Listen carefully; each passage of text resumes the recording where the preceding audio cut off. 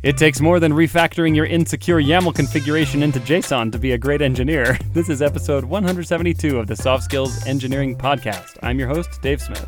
I'm your host, Jameson Dance. Soft Skills Engineering is a weekly advice show for software developers about non-technical topics. So this doesn't happen as much with JSON, but with YAML, for some reason, you get like layers and layers and layers of YAML templating out YAML with more YAML. Mm-hmm. You can get hit really hard on the head with a YAML stick. But at least you get significant white space in your config language. Hooray.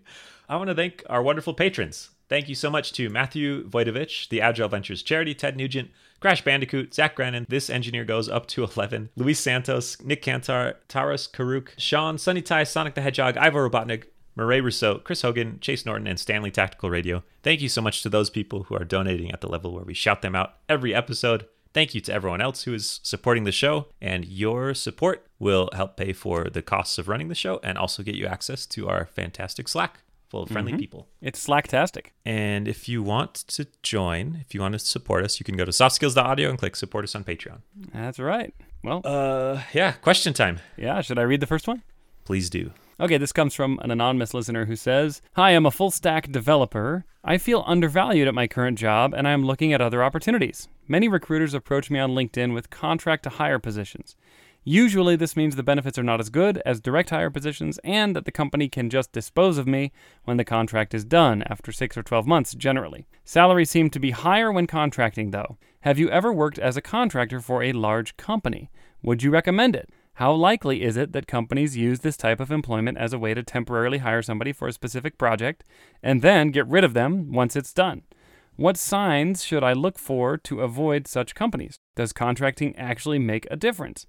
I live in Oregon, where employment is at will anyway, so I can get fired at any time without any warning." On that nice note. Yeah, what a good thought for all of us to ponder that live in at-will states.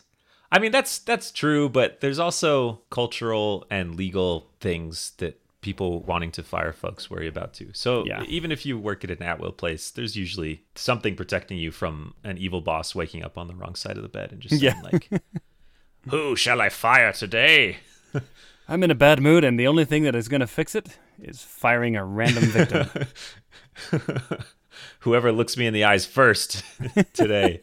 So if you feel undervalued at your current job, working as a disposable contractor is not a great way to immediately feel more valued necessarily. What if I turn myself into more of a fungible commodity? Wow, man, you put it so clearly. I was like, man, oh, wow. Yeah, you're right. But it could lead to being more valued in the end. Yes, short-term undervalued, long-term maybe adequately valued. Yeah. So I have experience with this. I work at a large company that hires lots of contractors, and some of them do make it to full-time. There are a lot of complications there, though. So generally, the contractors come through a contracting company, and there's sometimes an agreement with the contracting company that you can't hire the contractors directly. Oh. Or you have to pay a recruiting bounty or something like that, so it's more expensive to hire them. Oh, wow. And there's also, they ask about a specific project and then get rid of them. That is how it happens a lot of the time, where you have a certain budget of this project. It needs to spin up quickly, and we don't have time to like hire a team for it. So we'll get like 5 contractors for this project for a fixed amount of time. And that usually has an end date. And then there's some ability to reevaluate it and say, hey, we really like these contractors, or this project is going really well, so we'll extend the contract. But it's like an explicit decision to extend it, and you can just do nothing and let it lapse. Yeah. How likely is it that companies use this type of employment? I mean, yeah, that's part of the benefit of it, is they're exposed to less risk. It's easier to just end a contract than it is to fire an employee or lay off people. Yes. And often as well, if the company is experiencing financial difficulties, that's an easy knob to turn, to just say, we're going to stop paying our contractors. Right. I mean, hopefully you tell them not to work anymore as well. You don't just not pay them and let them keep coming in to do your work. What if, this is the CFO, right? What if we can get them to do the job without paying them to do the job? Our bottom line. It'd be so good. Yeah. What if they work for Goodwill Equity, where we give them options to our hearts? or something. Options with a very good strike price to buy the fact that we like them. Yeah. They still have to buy it. Yeah, I have so much practical stuff to say that I don't have anything funny to say, I feel like. So interrupt me with funny stuff, I guess, Dave. But Okay. the other thing going on here is if you come through a contracting company, if you're not just directly employed as a contractor by the company, then there's always some price difference going on between what the contracting company is paying you and what the company wanting the contractor is paying the contracting company. Mm-hmm. And that can be to your advantage because it can be possible that you could join the company full-time for more money if you add in benefits and all the full-time stuff. But the company would be paying less money for you. There's like some arbitrage there that you can take advantage of, where if you're working directly for the company, you don't have that. So say you bill $10 an hour, but the company bills out your labor at $20 an hour or whatever. Mm-hmm. You can join full-time for the equivalent of $15 an hour and get a raise, and the company pays less money. And if they like you, that's a good deal. Oh, so you're saying if you get one of these contracting companies to be kind of your intermediary, Your middleman. Yeah. then when you go full time, you might actually have an increase in pay? Is that the possibility? Yeah, or at least not as steep a decrease. The question mentions higher salaries, which they don't mean salaries. They don't mean the word salary. Higher monies. And that's to account for the fact that you're not getting any benefits and your vacations now time. cost twice as much money because it's not only whatever you spend, it's the amount of money you're not earning by billing during those times. Yes. So generally the base salary is less, but the total comp will be higher because you avoid all those extra costs and get more benefits and stuff. But if you're going directly as a contractor, you could probably just charge more money straight up. And I think it'd be hard to get in at big companies though. They like that kind of like barrier filter effect of having a contracting company that you go through. Yeah, you can imagine it doesn't scale very well to have like 1,000 individual agreements with individual contractors. If you need 500 contractors, then you're not going to like go find your 500 top. Then it turns into a recruiting problem. And why wouldn't you just hire someone full time? Right. Huh. So that's a bunch of info I've dumped. Is it good to do? The problem here is feeling undervalued, but what about in like a mixed contractor full-time environment? What do you think will be the effect on being undervalued there? Oh, I mean, in the United States, the law requires you be undervalued.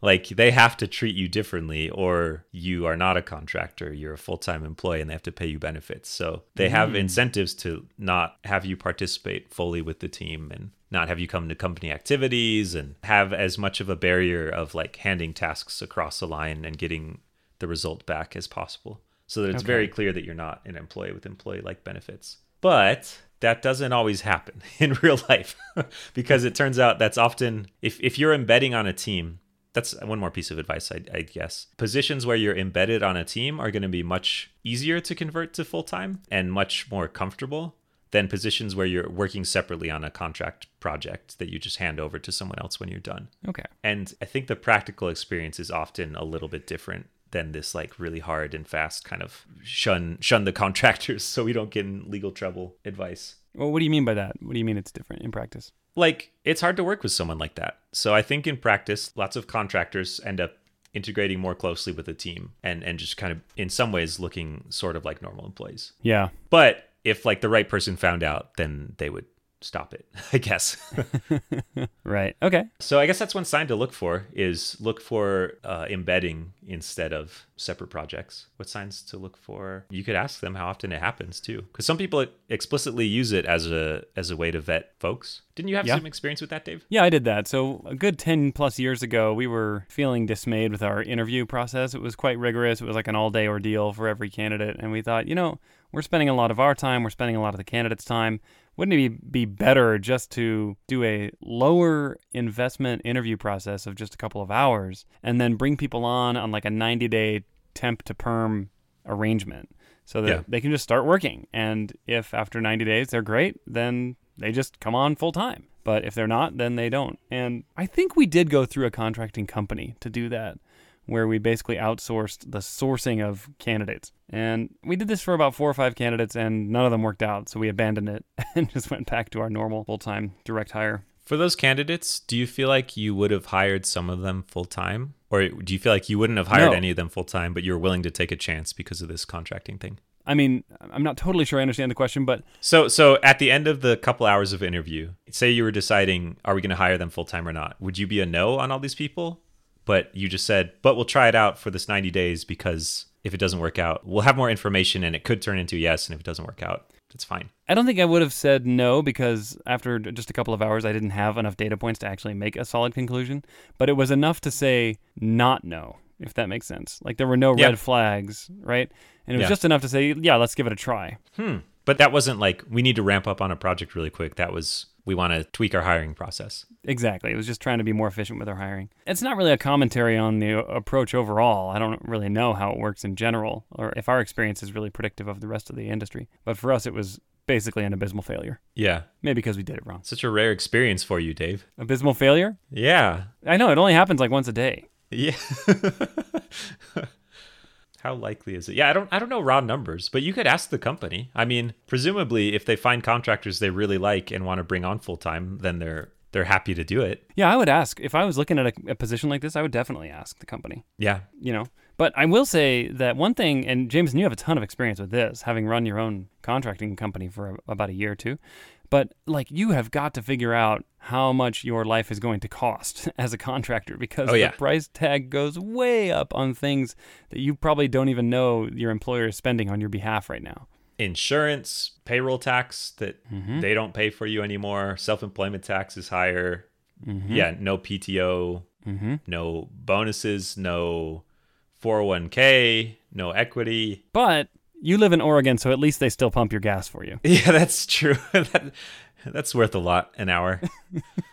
Yeah, there are things out there. There's some freelance rate calculators that help you figure out, kind of eyeball what your hourly rate should be to target a certain take-home number.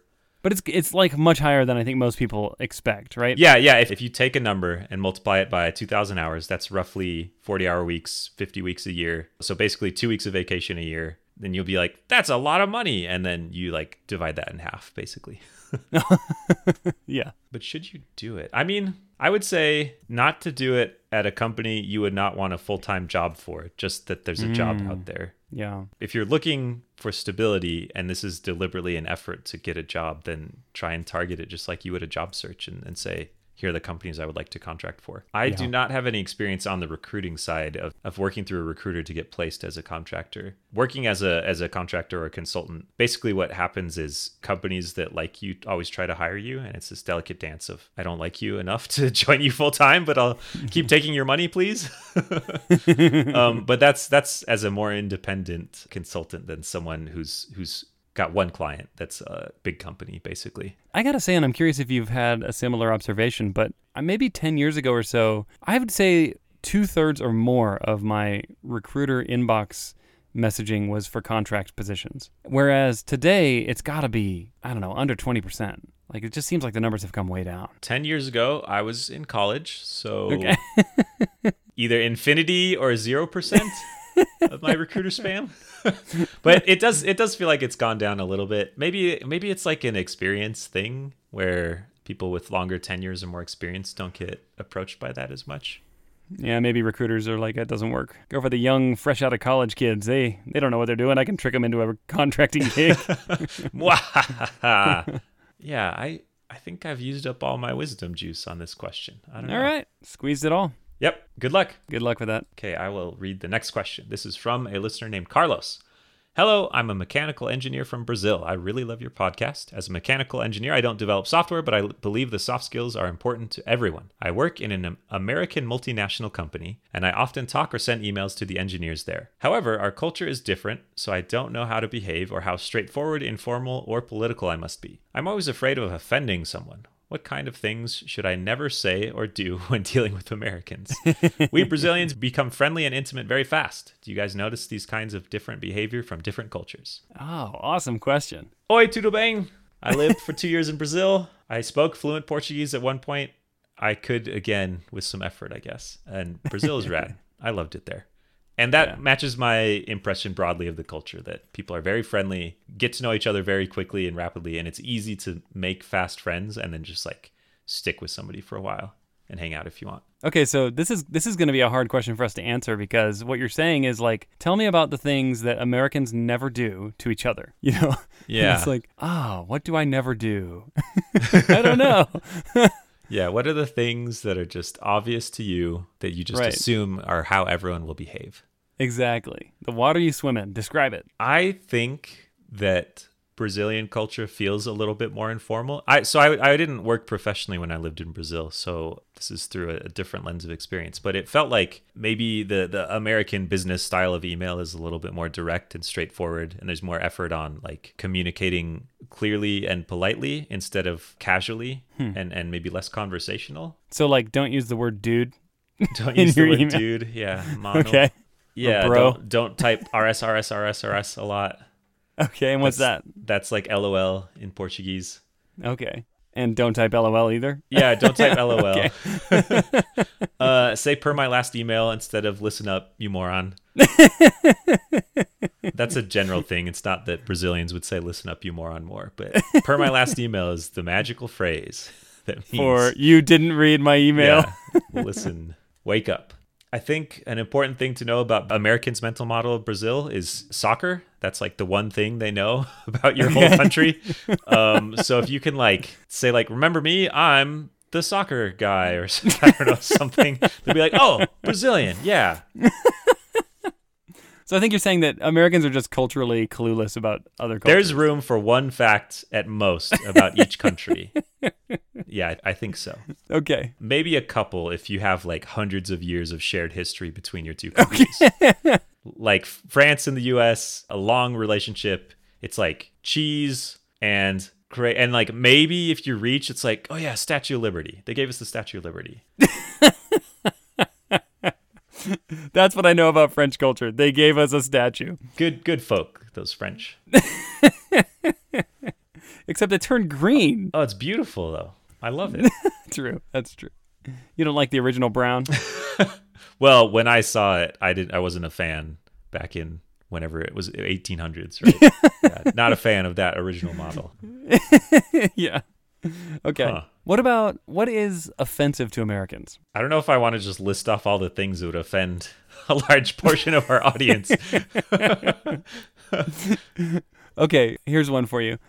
Saying that America might not be the number one country in anything is like super offensive to some I Americans. mean, that's the thing. It's like a subset. Like America is large and varied, and saying it is the number one country in lots of things could offend a different subset of Americans. True. That's true. So don't say anything, I guess. Just stick to like, here's this design. What about that cracking football match? Okay, don't talk about how much you hate bald eagles. Ah, yes. That is a safe thing to stay away from. We've talked about how Americans are kind of ignorant about other cultures. So, you know, you're from Brazil, and if an American thinks you speak Spanish, just go with it. Oh, I know. Okay, I know one. In Brazil, the inventor of aviation is this guy named Santos Dumont, and the Wright brothers are not it. They are frauds. Oh. So if you want to start a giant fight between a Brazilian and an American, bring up the Wright brothers and tell them that they were not first to flight. Okay. That's a good one. Yeah, there were some battles when I lived there about it. It's a very stupid thing that I decided to fight about. Did you? So you got on the Wright brothers side Oh, of course, because they're American. because you're a red-blooded American. Yeah, exactly. And I read up on the Wikipedia article, and there's like some nuance and complexity that I ignored and was like, maybe I tried to edit it to say like clearly it was the Wright brothers or something. I don't know. Okay, that's a good topic to ignore. Yeah. To some extent, this crosses cultures, though, and it applies to more than just a Brazilian talking to an American company. Like, what if you're American and you work for a Japanese company or, Right. or European company or something? Like, how would you just go about understanding the cultural norms around communication, especially business communication? I feel like it would be easier to like make a faux pas that would mess up Yeah. stuff. Yeah, if for you're just sure. hanging out at a party and you like someone says you speak Spanish and then you like say, no, you dummy, I speak Portuguese. Then you'll kind of like laugh it off. But if it's like an email with your boss, Yeah, it's a little different. It's weirder. Then it's yeah. hola. Yeah. Well, hey, Turns out that's Portuguese as well. No, is it? Okay, darn it. See, that just goes to show how little I know. Well, I mean, I think a really good idea is to seek out someone who has your same cultural background, who has spent time immersed in the other culture, that you can then ask, like, what were the things that surprised you? And I'll give you an example from French. I'm going to interrupt you first. So it's like the expert thing where experts aren't good teachers. Like, we are experts in American culture. That's right. But we've internalized it, so we can't look at it and examine it and say, here's the weird part. It's like people that are kind of have an outsider view. Yeah, like I am really, really good at American culture. Yeah. It just comes effortlessly. Expert mode. Yeah. Don't even have to think to like watch football. And yeah, like for example, I used a drinking fountain the other day, totally from muscle memory. I drove on the right side of the road and was not even briefly terrified that I was going to run into oncoming traffic. Although I think it's the same. Yeah, I think they drive on the right. Yeah. In all of South America. Okay, so here, I'll just tell just a quick story that just totally surprised me. But a good friend of ours is from France, and when she came to the United States, she learned the hard way that Americans have a space bubble that's bigger than French people have. So, if you're standing in the grocery store in the United States, you usually want to put a couple, 2 or 3 feet, and these are imperial feet. Between not 1 meter, you want to put a couple 2 or 3 feet between you and the next person in front of you, and any closer than that, and they're going to be like looking over their shoulder, wondering what are you doing. And this lady, this friend of mine, she stood in line a lot at grocery stores and just right up against the back of the person, maybe a few 6 inches away, and repeatedly people were like, "What are you doing?" Which I was like, "Oh wow, I had no idea." I wonder how many times that happened where someone was like giving off passive aggressive hints that she just didn't pick up until someone finally was like, "Why are you standing so close to me?" Like, right. Probably a bunch of times. Oh yeah, I mean, if she were living in our home state, she may have lived an entire lifetime without ever anyone actually directly saying you're standing too close. Yeah, passive aggressive is the only form of feedback. That's right. But I think she was in New England, so pretty quickly people pretty quickly people said, "Hey, you're standing too close." Yeah. And she's like, "I'm sorry." Anyway, so yeah, it's those kinds of things that would never occur to me to even say, "Don't stand too close," because I don't know. Like, I don't know. I didn't know other people stood that close. And for what it's worth, I would happily welcome you to stand closer to me if you want to. It's fine. Yeah, your bubble has been shrunk because you have kids. That's true. I don't have a bubble anyway. Yeah. In fact, I actually have a natural bubble. To get to me, you'll have to fight your way through a perimeter of children. The children are clutched to your legs at the grocery store, right. So the stranger has to stand one child's body width away from you. That's right. It's like bubble wrap. So there's probably 100 little things like that someone who has lived in the culture, having grown up in yours, will see and be able to tell you, right off the bat, they'll probably be able to list 5 things. I think a useful thing to do would be ask a trusted colleague and say, "Hey, I want to make sure I'm communicating effectively. Could you look at, I don't know, these emails or these interactions and tell me if there's anything that seems like it would be offensive or ineffective." Right, or even just culturally off a little bit. Yeah. Try to cast a really wide net so that their eyes are open to even subtle nuanced things, because I think culture manifests in subtle things usually. I think it's also different how common the experience is at the company of interacting with people from different cultures. Where if everyone at the company is in America, most of the folks American, and you're kind of the outlier, then people might not have as good cultural like context switching in their head where they can say, "Oh, this is how this person communicates," or whatever. But if it's much more common, the proportions are much more even, then it's possible that it's very common to be chatting between Americans and Brazilians, and people are, maybe they have some mental model of what your culture is like too. You could explain that more as well. You could say, "Hey, I like to be more casual in my email communication," or whatever it is. This is, again, me extrapolating from my unique experience there. Yeah. The other thing I'll say is that if this is a multinational company, which Carlos says it is, it could be that there's actually a overriding company culture that really should dominate the communication structure and stuff. Like cyberpunk, where they're these like global megacorp multinational companies that are their own countries, basically. That's right. And they cross-cut geographical cultures. And, I work for a company like that has established a very strong corporate culture that governs the behavior, it governs the reward systems, it governs the feedback we give to each other and the way we build software and treat customers and everything. And so that culture tends to override any local behavioral culture. And what I've found is that even though I've interacted with people from dozens of other cultures, I find that we have this common language, and it really helps to be able to transcend any kind of, cultural differences. So I also work for a large global megacorp, and it doesn't feel quite the same with this shared strong culture. So I think that might depend company to company. However, there are a lot of people from different countries that I work with, and I think it's kind of like there isn't a shared culture, but there's this shared understanding of like everyone's kind of negotiating. People are used to communicating across cultures a little bit. So everybody cuts everybody else a little bit of slack, I think. Like in your case, everyone just communicates in Bentonville, Arkansas culture, right? I wish. I don't know what that's like. We were going to go to Bentonville, and then we didn't. We had to cancel our trip. We ended up going to California. And I've already been there, so it was fun, but it would have been cool to stop by the homeland of the company. I'm not sure I've ever actually been to Arkansas. I have never in my life. Or as my daughter said, Arkansas. Yeah. I mean, we live in Utah, and there's a bunch of names that are like that. There's Hurricane it's spelled hurricane, and Tool, but you pronounce it Tooele. Mm-hmm.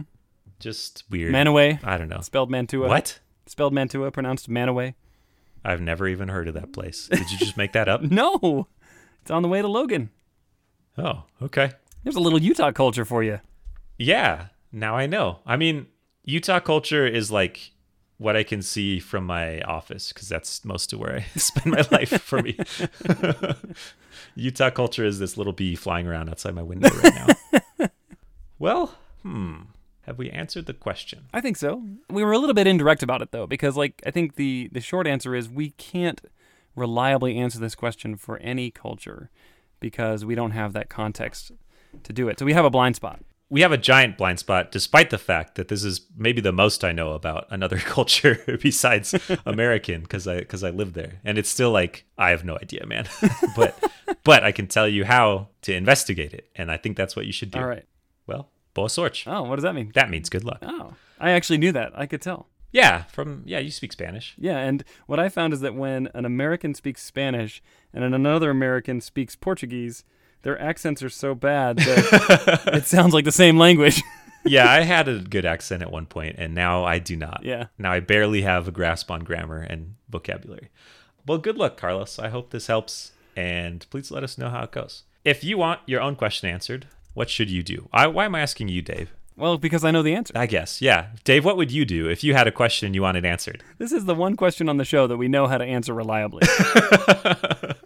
Okay. Hit me. And the answer is go to softskills.audio and click Ask a Question, where you can fill out a form to ask us anything you like.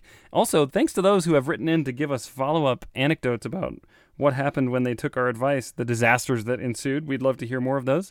Send them on over as well. And what can people do to support the show? They can go to softskills.audio and click support us on Patreon to support us financially. You can also support the show just by listening to it and sharing it with more people.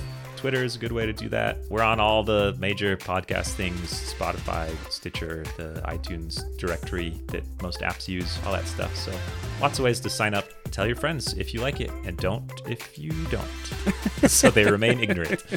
Okay. All right. Catch you next week.